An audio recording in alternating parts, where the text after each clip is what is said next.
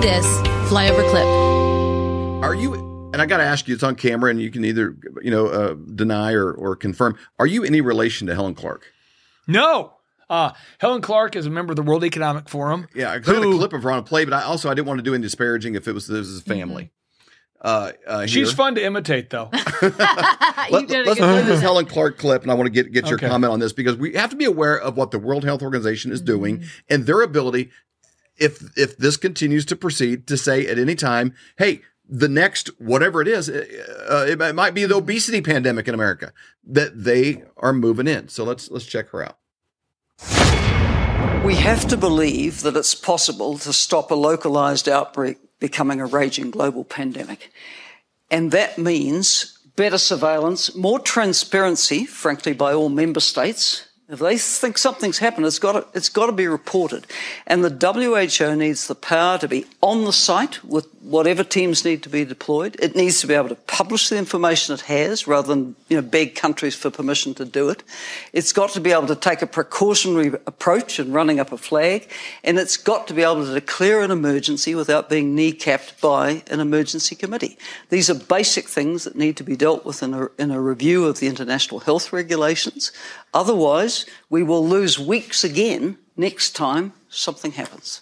Advocating for losing your sovereignty for all countries.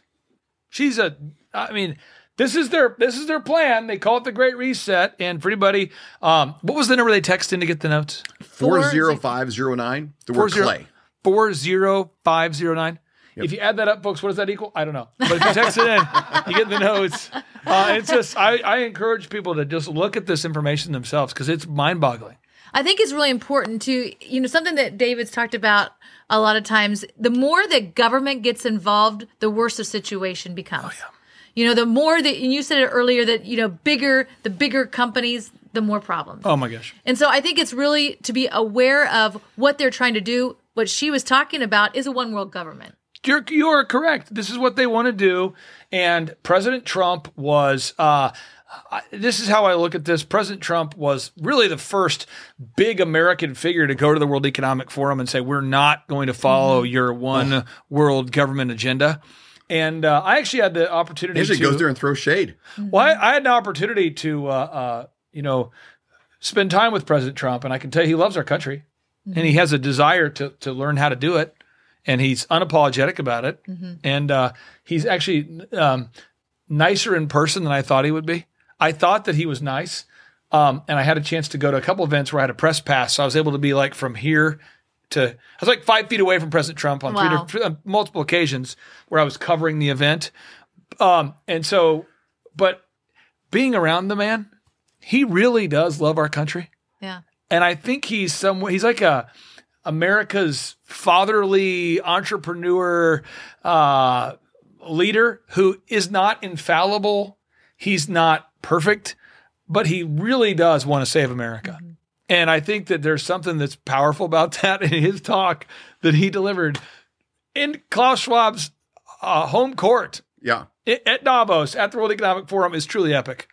I think, he's a father, he's a grandfather, and being grandparents ourselves, you'd never want to leave something to your grandchildren that's much worse than what you had.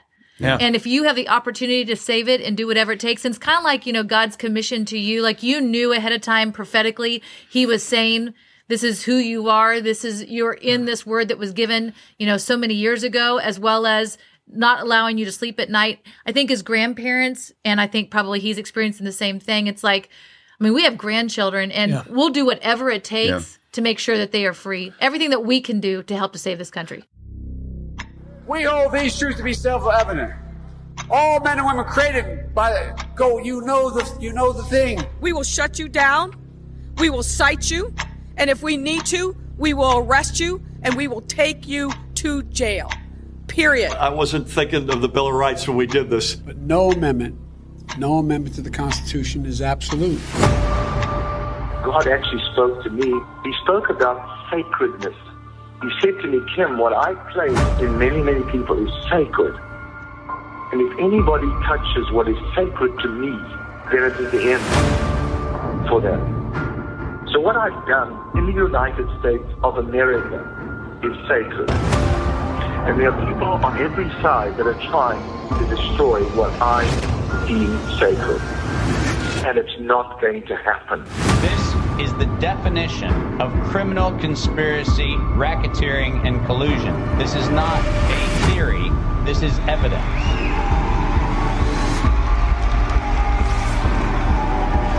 Because I have upheld this country to spread a light to the rest of the world.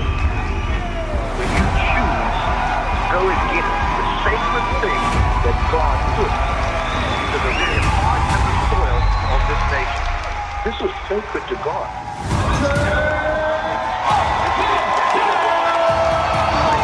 This Reawaken tour is literally what it means. It has reawakened the American heart.